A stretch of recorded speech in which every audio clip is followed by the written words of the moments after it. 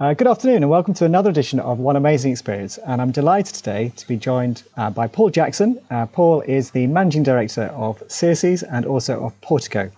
Paul, would you mind just giving the listeners 30 seconds on yourself and the businesses you're working in at the moment? That's great, Philip. Lovely to see you. So, Portico, fantastic little business, runs reception services and floor hosting across the UK and Ireland. And also does super prime concierge services, the majority of that sitting in sort of the West London area as well. Most recently, I also took on the role of Managing Director of Circes in July, which some may say is mad and some may say is what an opportunity, of which I do. And that's a wonderful piece of business, been going since 1847, has a plethora of different locations, majority in London, but some slightly out of London as well. So high-profile visitor attractions. We have our own restaurant and champagne bars, as well as a good number of lovely event venues as well. So that's me. Wonderful. Thank you, Paul. And we'll go more into that as we go through. But I'd like today to go through your party that you can have. And it can be an occasion of your liking. So it can be a birthday party, a wedding for your children, whatever it might be. So you can choose the occasion that it is. And obviously we'll go through your venue of choice, how the event's going to look and feel, music, drinks, food, entertainment, celebrities, what you're going to be dancing to, which I'm sure you will be, what the big departure will be, and one gift that you'll give to your guests as well. So to get the ball rolling, could you be so kind as to tell us what the occasion is going to be, sort of how many guests you're going to have and where you're going to have it? Okay, so the occasion is going to be a celebration to get back together and enjoy each other's company. I think very apt in the world that we live in at the moment. You know, doing this call with yourself, Philip, and not doing it in person is always frustrating, and it seems to be the nature of all of our lives at the moment. So it's a celebration to come back together and just enjoy each other's company. I reckon I'd like around sort of the 60 to 80 people, close friends, colleagues, etc. My venue of choice, I think, is what you asked. I would actually like to host it on Woolacombe Beach. So for those who know me quite well, I'm quite a fan of the West Country and I do love a beach holiday or two. So I would love to host it at Woolacombe Beach. Of course, as you'd expect, it would be an exclusive use. Why wouldn't it be? Did you ask me for look and feel? Can I move on to that bit yet or not? Am I allowed? Well, we'll come on to that bit, but just give the listeners try and paint a picture of what Woolacombe Beach is like. So it's a sandy beach, which is absolutely key. It has an amazing tide. So high and low tide, the distance of high and low tide is phenomenal. So therefore, you can enjoy the difference of sitting at the beach at the top or having that sort of 20-minute walk to get down to the beach itself. Has some lovely facilities, classic English, dare I say, seaside village, town as well. So yeah, beautiful, really beautiful. And holds fond memories for you. It does, and microclimate. That's the interesting thing. You can go from shocking weather to unbelievable blue sky in a day, several times. It's beautiful. Wonderful. But for your party, obviously, beautiful blue skies. Well, of course. Great stuff. And so we got to the start of your party. So going back to the start of your career, I believe your first job, but you can correct me on this, was working at Cliveden House Hotel. Is that right? In the industry? It was indeed. That was my first full-time job. So out of college and during college, I used to work in the local hotel where I used to cook all the breakfasts on a Saturday and Sunday morning. Once I'd finished that, I'd go and cut the grass. And when I finished that, if they wanted any waitering done in the afternoon or the evening, I would go and help out. So any role I could do around the hotel was something that I absolutely loved and spent a lot of time doing. But yes, my time in my full-time career was started at Cliveden. I started there as a junior footman or a young waiter,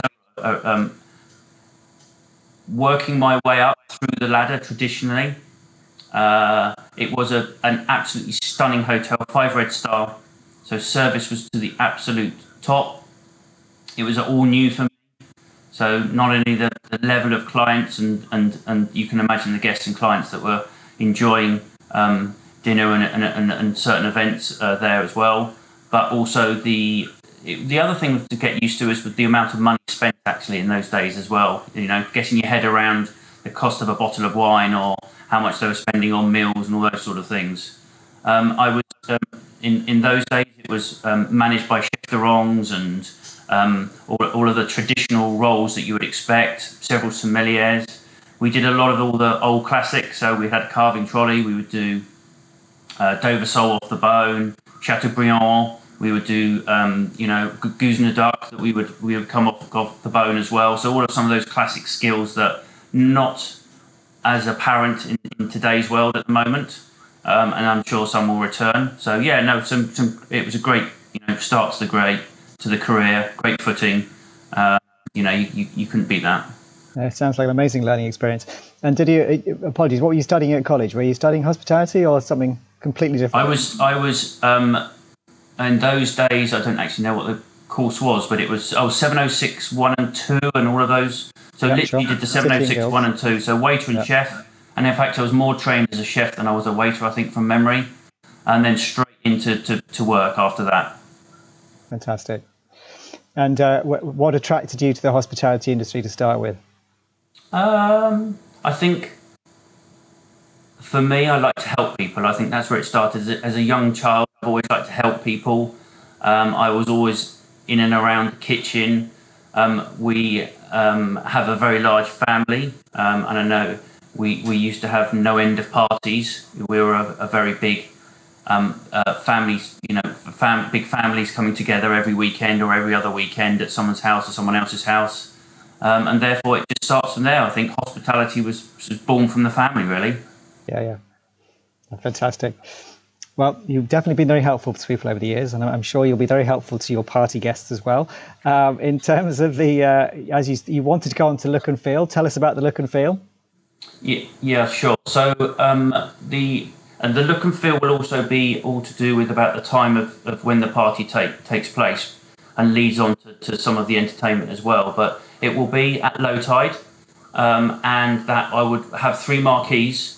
One of the central marquees will be decked out with almost like Moroccan cushions, lots of blankets and banquette type things, so people can have a real casual sit down and enjoy a lovely drink looking out to the sea. The other marquee, and they're open fronted, so you look out to the sea. The other marquee will have a table, but I would have one long table. I love the idea of one long table, the family table, if you like, for the 60 to 80 guests to sit around, and again following a similar theme. And then the other marquee that I want is probably slightly smaller, but that's for those guys that like a nice cigar and ladies that like a nice cigar, because I'm a bit of a fan of a cigar at the end of an evening, I have to say. Fantastic. Well, we'll come on to that. I'm sure you've got some tips on best cigars for listeners in the net. Cool. And then after you did Clifton, I believe you were a restaurant owner, Pierre Victoire, yeah. Is that right? Yeah. I did indeed. You've done your research very well. Yes, I followed after 10 years at Clifton. I followed the dream of owning my own restaurant, and it was a restaurant under a franchise agreement. So it was Pierre Victoire. Yeah. Moved into London. Moved into the crazy world of London, because that would be my first time in working in London. So my first restaurant was in Fulham Broadway, which I did for about a year and a half, and then opened another one down the Fulham Road as well. And yeah, it was an amazing experience. It was a crazy time. 7 days a week for 2 years, 6 days a week for another year. I unfortunately fell asleep driving home one day and rolled my car and God knows what else, because I was so tired.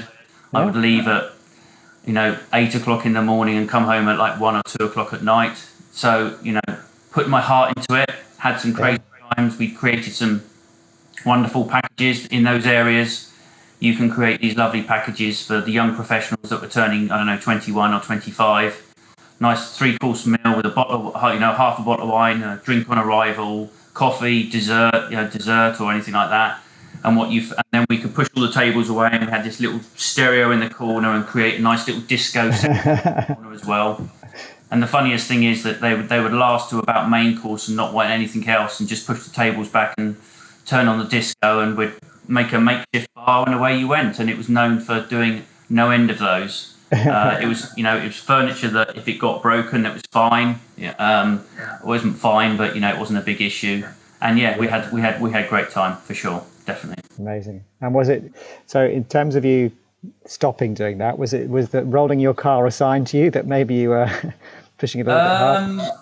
That was certainly a sign. I think my now wife probably said, at some stage this level of hours and number of days you're working is probably not sustainable, and in those days you tend to be a little bit driven and put all your heart into it. But of course, the sensible words from my now wife is the absolute right thing to have said.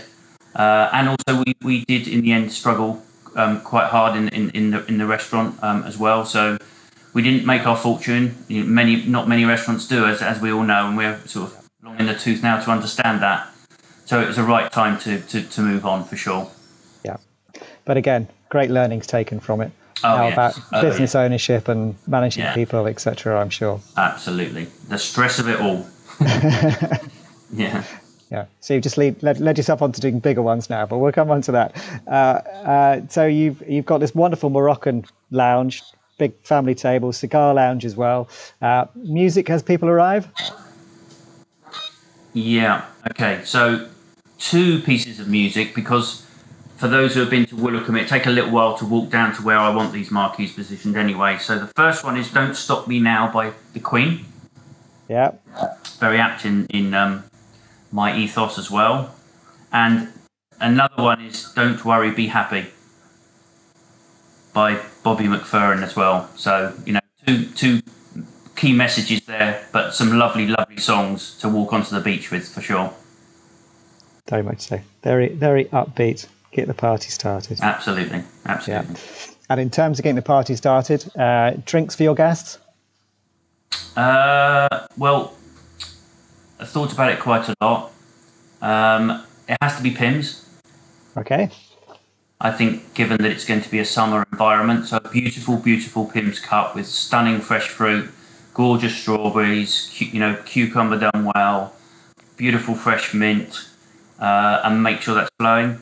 But also then just to nod back to probably my age, maybe a few bottles of Baby Sham with a straw in it wouldn't be a bad just for a bit of fun. Yeah. And then of course we would look after our lovely people that choose not to, or the drivers, should I say. So the non-alcoholic would be some form of strawberry punch, I think. So I'm quite a fan of strawberries. Yeah, sure. Wonderful. Strawberry feel to it with your Pimm's cup and your strawberry mocktail. Good stuff. So you've obviously after Pierre Vitoire, you, as you say, you learned a lot from doing a restaurant.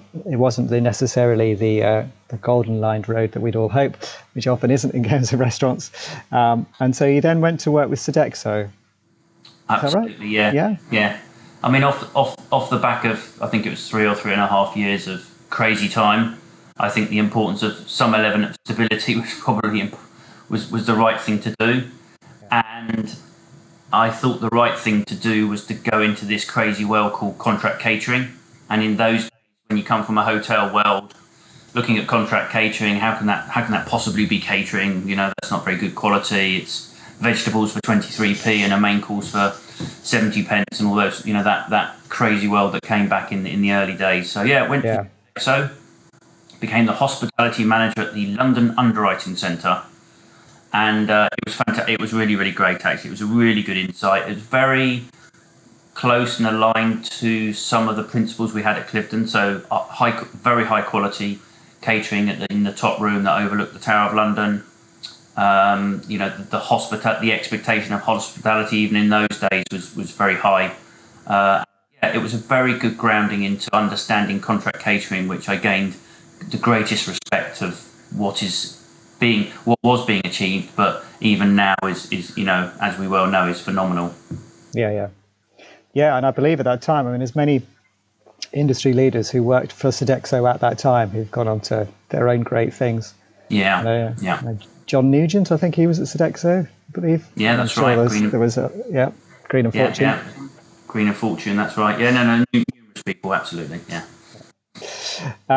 So come on to your meal, which I'm sure is going to be wonderful with your experience, Paul.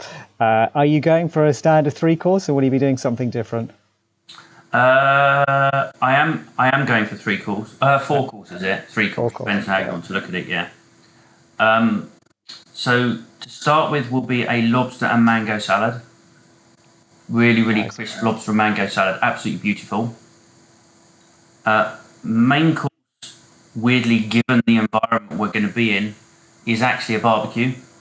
Nice. Beautiful, beautiful barbecue with some stunning marinated cuts of meat.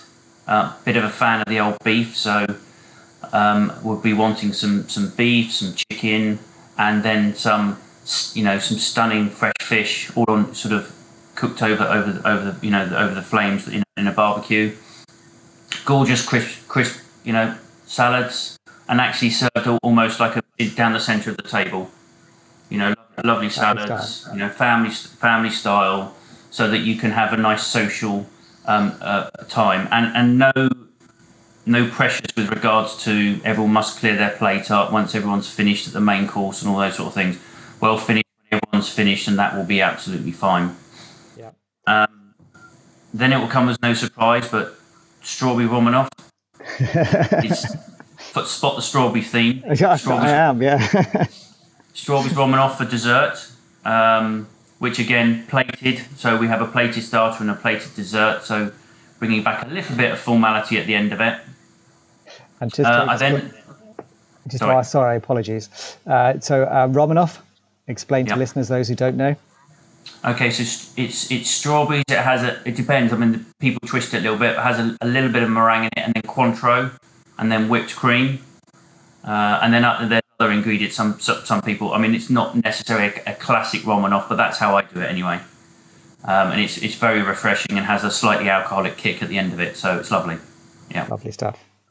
Excellent. So, and then for those who enjoy cheese, I would be having a camembert soaked in Calvados, which then sits on again some beautiful crisp lettuce leaves, but with then some sliced apple just underneath it as well. And that's, my opinion anyway, that's absolutely stunning just to finish off with. I then for those who still have a sweet tooth, I'll be having some fire pits out there as well. Yeah. And we would have meringues on sticks, so you can go and toast your meringue at the end of it as well. Excellent. Are you having family along? Is this? Yes, family and friends, absolutely. Family and friends. So this is for the kids as well as the adults. Indeed, yeah, for sure. Excellent. And I'm assuming there must be a game of beach cricket going on as well. You see coming on to my entertainment of choice. Well, I'll leave you that. Sorry. Yeah. Am I allowed to talk about it now, or do we come on to that later? You can talk about it now if you like, Paul. So, heavy debate about this, but actually it's not cricket or rounders or anything like that. Okay. It's actually because the tide is going out and the tide will be coming in, it will be a sand castle competition. Oh, I like it, yeah. And fundamentally, it's the sand castle that can survive the sea coming in from high tide. And therefore, who can build the biggest sand castle and survive the tide coming in at the end of the day. Amazing. Have you done this? I'm afraid so, many a times. More than I can dare remember. And are you a traditional castle maker, or are we talking, an amazing picture of dolphins or whatever it might be? Oh, well, I'm a bit of a fan of a mermaid or a car, I'm afraid. Yeah. Formula One racing cars have come out through their time as well, so yes, lots of different options for sure. Excellent. Fantastic. And then from Sodexo, you obviously moved on to CH&Co as operations director, and then Ampersand as managing director before obviously you came on to Portico and CSCs. And I mean, in terms of when you started your career, Paul, when you were, okay, I've done my 760-102, excuse me if I got the number right, and you've gone to Clifton House. Was your expectation in terms of where you saw your career path? Were you thinking hotel GM when you first started, or what was your thoughts when you first joined the career? Yes, I think. I mean, I was very young yet then, and went to Clifton and had classic training. I mean, the butler then at Clifton was a guy called Michael Holliday. He was the private butler to Hugh Hefner at his private estate. Therefore, the training I got was phenomenal, and as you can imagine. Yeah. And therefore, many a story as well, I should. Oh yes, yeah, especially there. Not for the podcast. No. And for me, it was yes. I mean, I absolutely loved hotels. Absolutely loved hotels. It was just what I wanted to do, and a natural career path. So I left there as dining rooms manager, if you like, or F&B manager. And at that time, it was to follow a dream into restaurants, but could easily have seen me in a GM role for sure. Yeah. Because Clifton obviously is a hugely historic building and known for the Profumo scandal and right. Whatever else. And 5-star property then? And what, sorry? It was a 5-star property when you were 5 Red Star, I'll have you know. 5 Red Star, excuse me. I know. And quite know what the difference of Red Star meant, but it was supposedly higher than a 5-star hotel in those days. That's the claim they wanted to have. But it was good. It was very good. Good, yeah. For sure. Cool.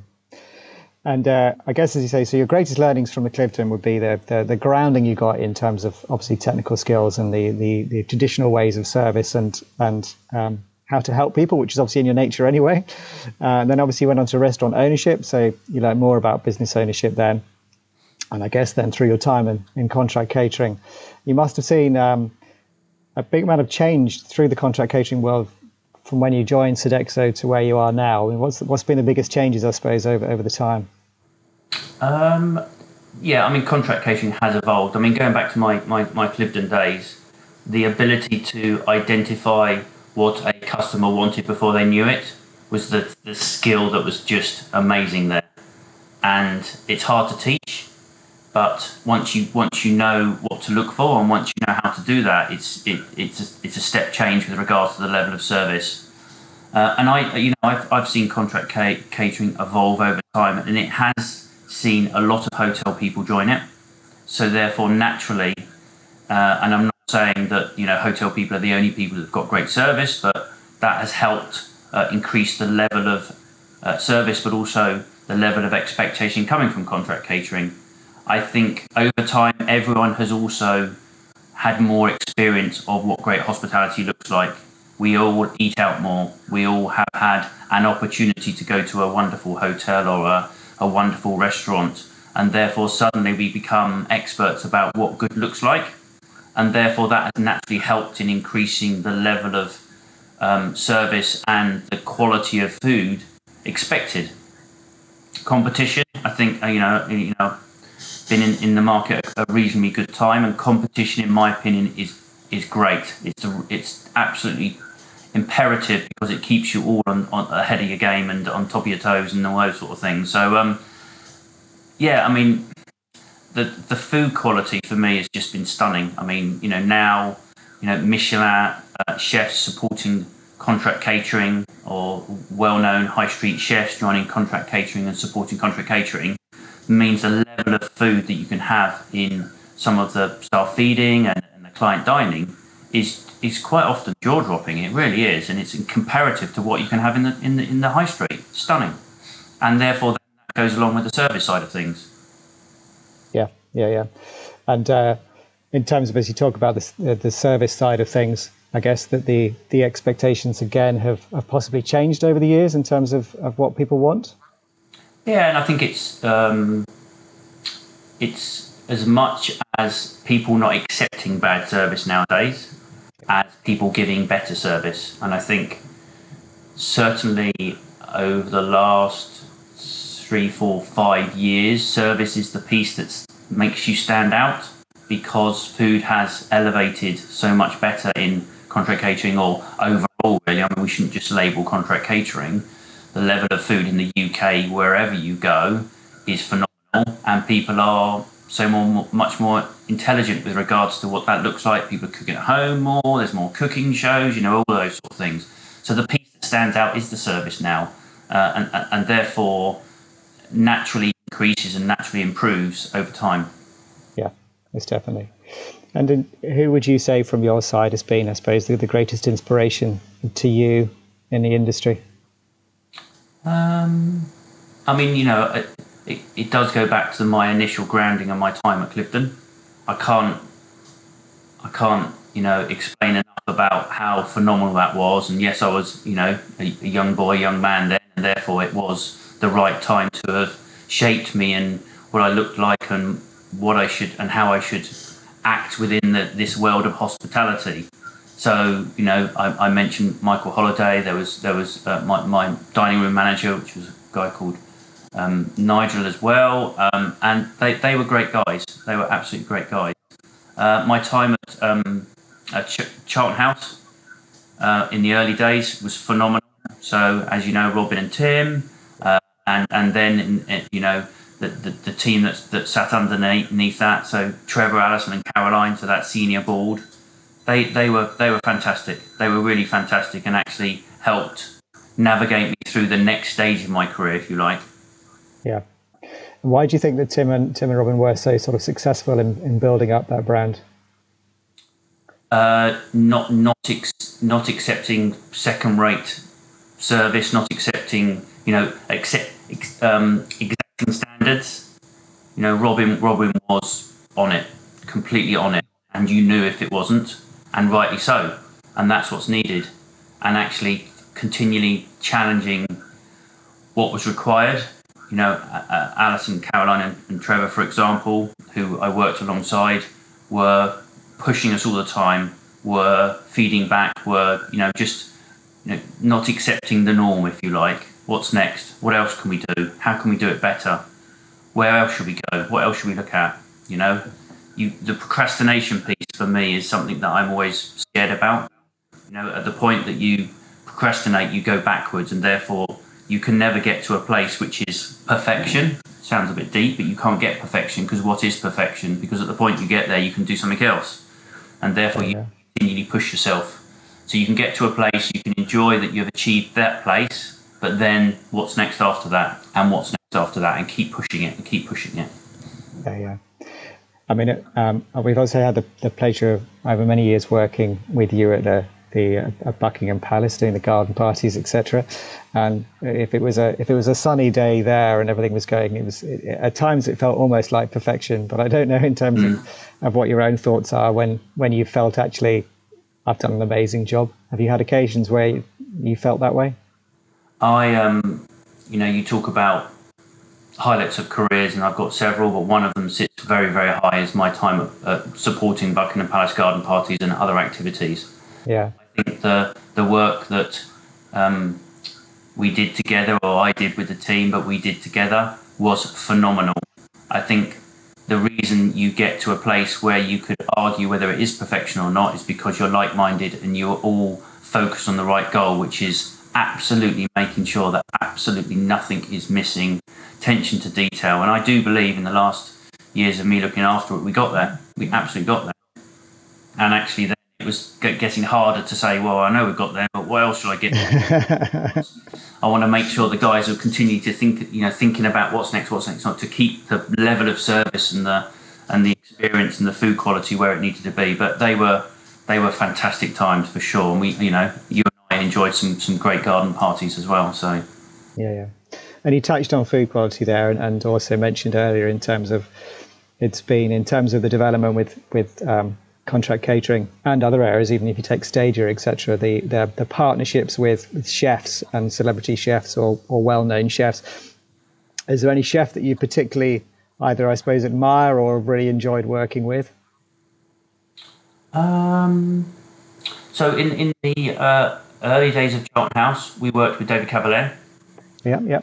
And actually the dynamics that he brought and the understanding of what good food looks like and the level of detail that needs to go into it was a great learning curve for a lot of the chefs, a lot of people to understand the amount of focus that was required, and that was really, really great. That was superb. We had some great time with Ollie Taboo as well.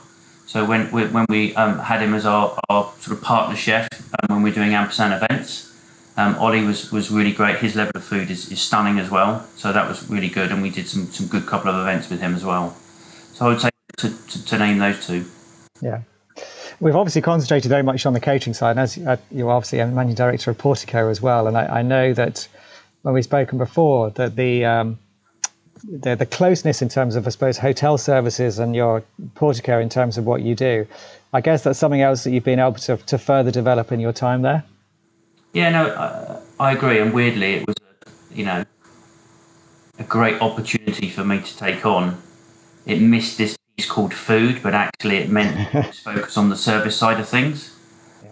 The business is lovely. It is so lovely. It's so focused on service, on people, which is the area I love, on quality, on service delivery. It's phenomenal, and I've been doing it now for just over 3 years, and where we've taken it with regards to the team that now work around me, and all of the senior operations team as well is just fantastic.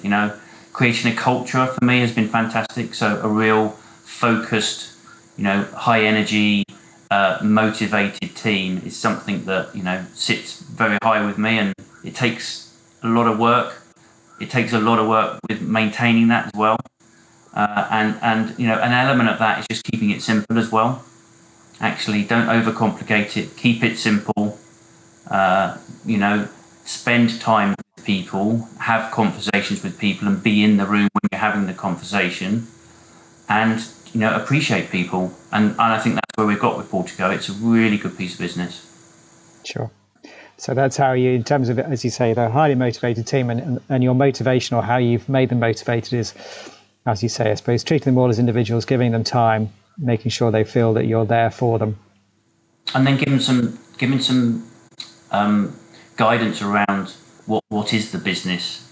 With every new leader of a business, the culture or the direction of the business might change a little bit. So you need to go back and relook at your visions and values. And as much as they sit there, they are important. And actually, how do they then flush through your business? What are your key pillars, for example? And if you agree and understand what those key pillars are, how do they then flush through the rest of the business? Because that's how you keep your culture where it needs to be. Yeah. And do you do that in a very structured way, or do you give a lot of autonomy to your ops managers, etc., to run the ship as they see best? I think there's a balance, actually. Personally, I give as much autonomy as possible, but as you grow, there needs to be some structure. You have to have some structure just because of the nature of the business growing. There's certain systems and processes that we have to follow, but ultimately, if they want to shape the way that they deliver their service and look after the client, and the client's happy, then fantastic. Why wouldn't we go on a journey and own that in a different way? Yeah, absolutely. And sometimes there's things that people have done which actually do make you go wow, in terms of you turn up on site and someone's done something without you presenting it or suggesting they should do it. Is there anything that sticks in your mind that actually you thought, well done, guys? Some of some of the work that the ops managers have done has been wow, and it's not for me to identify any individuals, but the way they bring the teams together, the team building exercises, the different ways that they bring a one team culture into an organisation. So we may have a group of contracts where you need to not install the Portico way of things, but it's the way that the building works and how that culture works as well. So for me, the guys have continued to challenge that, which has been really great. Yeah, that's good. And now, in terms of challenge, I'll now challenge you more about your party. Yes. Your entertainment of choice. Now, we've already got the Sandcastle building, but in terms of entertainment, are you having any musical act or anything else, that close-up magicians, or? I tell you what I was thinking of, and it goes back to needing to be sat down at the table potentially, is that for my wedding I had a memory man, and he was amazing, and he came in the room and identified every single person in that room as if they were his best friend for 25 years, and to watch that activity take place and watch the faces of people think, who the hell is this fella?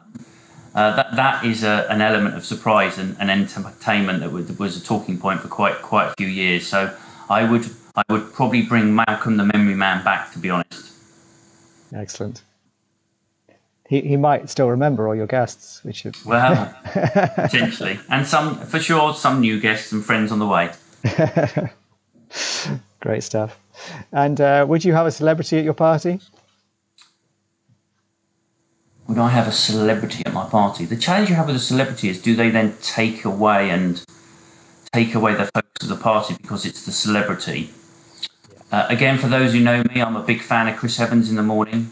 He's started my routine, I have to say. In the morning, I do find him very motivational. I do find him a good source of well-being, and for me. If I was to have someone, I probably would have Chris Evans, but I'd be a bit concerned because he is pretty full on as well at the same time, and it's not his party; it's my party, quite frankly. You'd have to have a vegan party as well, of course. I know. That's the only downfall, I'm afraid, that I'm not quite agreeing with Chris with, I'm afraid, at the moment. Yeah. You'd also have to run to your party and run home after the party. I know. I don't mind that bit. That's right. No, fair enough. He's a big character. As you can probably tell by me saying these things, I have listened to him. Recently, I've maybe not listened to him quite as much because he's gone very heavy on the I suppose psycho talk, shall we say? Yeah, for sure. Yeah. He'd be a good party person, though. And I have been in a pub with him in London before. Marvellous. There we go. There you go. Now, obviously, in terms of the time that we're going through, and you are a star of BBC News, of course, Paul, as well. Indeed, yeah. In September, you were at St Pancras Station, I believe, doing a report on BBC News and talking about the troubles of going through COVID. How has it been for you and the team? And I suppose, how have you kept the team positive going through it? And what have just been your biggest learnings while you have gone through it? Wow. I mean, a question that's been asked numerous times. It's been character building, I suppose, is a weird way of saying it. It has challenged me. It has challenged, to be fair, everyone with regards to how they stay focused, how they manage their business, how they, keep in contact with the teams as well. We've done some really, really challenging decisions in the business. We have had to right size, as I would say that the majority of the hospitality industry have. Yeah. And in the nature of the business that we run, you're working with people potentially every hour of the day, 5, maybe 6 days a week. They become more than just work colleagues, they become friends. And then when you're having to let them go, that's not the most enjoyable time that we've all had, but we've had to do it, and it's unbelievable how understanding those teams have been. Unbelievable. And credit to all of them, to be honest. They've been really hard, so to support the guys around that, because that's been hard for them. And we have good days and bad days, and for me it's about appreciating that does happen. And when you see somebody having a bad day, have a conversation with them. Let's just talk it through. And weirdly, we all feel the same. We all feel pretty shit. And let's get over it. Let's watch the telly tonight, and then let's get up in the morning and realise that we're on the next boat out. Really, Searcy's has been decimated, but Searcy's has been supported by the wider organisation. As you know, it's part of the WSH group. If it wasn't WSH, sadly, Searcy's wouldn't be here. And that just underpins the value Searcy's has in WSH, and they value it. They see the great potential in Searcy's, as I do. So we're in a place where we are hibernating, I suppose, if that's the right word. But we have got a wonderful level of business that we will come out with, and we are extremely enthusiastic and positive about what other opportunities will then come from this. Me starting in July has been a little bit challenging, so I haven't seen half of the team, sadly. Yeah, of course. Which is not for me. I like to be in the business, as you know, Philip. I don't like to be on the business. I want to be in amongst it all. I'm popping up to Blenheim tomorrow to see the team, to see how they're opening up their takeaway outlets, for example, just to say hello to everyone. Built a good, strong senior team. Sadly, it shrunk, but we have got a good, strong senior team. We've come together and we've worked bloody hard, but we understand each other, and actually we try and use each other's strengths at the same time. So it's been difficult, but we're in a good place now. We've got a direction of travel which is positive. The direction of travel is we are going to open, fact, and that's positive, and therefore that's got to be the focus. Yeah. And I guess it's then, as you say, it's focused to find the other opportunities that this will then lead to, because there's a lot of talk it being Roaring Twenties when this reopens, and I had the pleasure of interviewing Philippe Mosiman, who was in Singapore after SARS, and he talks about it. And basically, in a sort of 6 months, it was closed down. The next 3 months was slow, and then the final 3 months they made up for the other 9 months. So they actually beat the budget for the year in those final 3 months. So I think we can all have some positivity that when we're allowed to trade, there is going to be a huge pent-up demand to do so. Yeah, I mean, we've opened, as you'd expect, we've opened our books ready for the 12th of April, so we're able to open the St Pancras Champagne Bar because it's been classified as an outdoor space, so we're able to open that. We open up the Gherkin on the 17th of May. Given that we are a month away from St Pancras, we've already got 300 covers booked in the first 5 days, I think it is. For me, that just demonstrates people cannot wait to get out and meet each other again. There's a lot of pent-up demand. There's a desire that they want to spend money because, for the want of trying, they have to. And and those people are fortunate enough that have that money to spend. There's others that have gone through a difficult time, but there is definitely a pent-up demand there, in my opinion. For sure. Yeah, excellent. And talking about pent-up demand, so your guests, I'm sure, will have a pent-up demand to party. Now, they've obviously had a wonderful meal: lobster and mango salad, a barbecue, lots of marinated meats, including cuts of beef, strawberry romanoffs, cheese camembert, all soaked in Calvados, with thin slices of apple. Now, I know you're having a cigar tent, so tell me more. Where do your love of cigars come from, and do you have a favourite cigar? I do. My love of cigar comes from Clifton, actually. So in the day when we had a port trolley, we had a cheese trolley, and we had a cigar trolley. Surprise, surprise.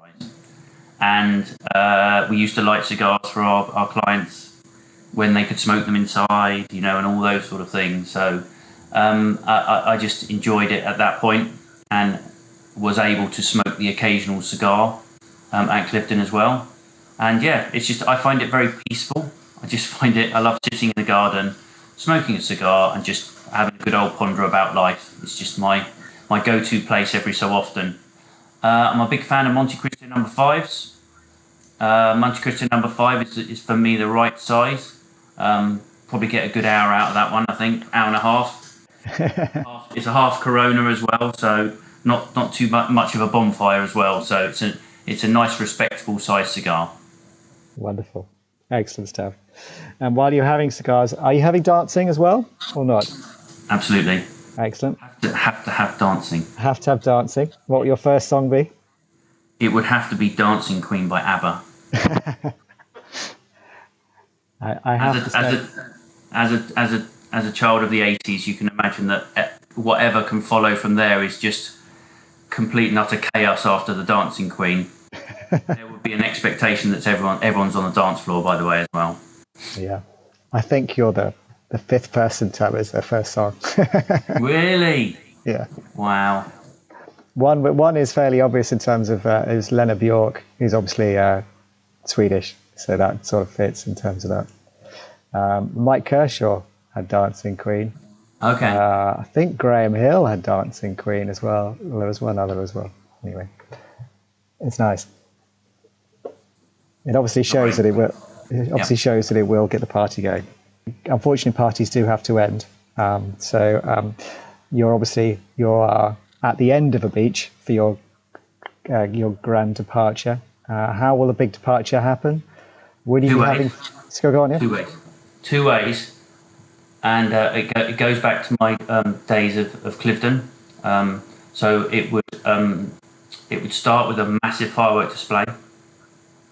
And my passion for fireworks did start at Cliveden, because you can imagine some of those amazing weddings or events that took place. They did finish off with some unbelievable fireworks. Yeah. Myself and my very good friend Ben then created our own firework company at Cliveden, where we used to then do all the staff firework parties for 10 years, which included creating Guy Fawkes in the shape of a full-size waiter and a chef. We had some great fun doing it. So yes, it would have to be fireworks to start with, and then of course I would have to get onto a boat and disappear, and probably hang a left actually down to Cornwall, but disappear out on a boat and end my evening. It was either that or a helicopter, but I don't think a helicopter's quite apt. So a boat would be absolutely the way to disappear. Exactly. And are we talking a big enough boat to do an after party, or just like a little speedboat? Weirdly, actually, for me, it would be me and my family, and we disappear. Yeah. Allow the guys to carry on. Oh, lovely, great stuff. And will you be giving your guests a gift to go home with?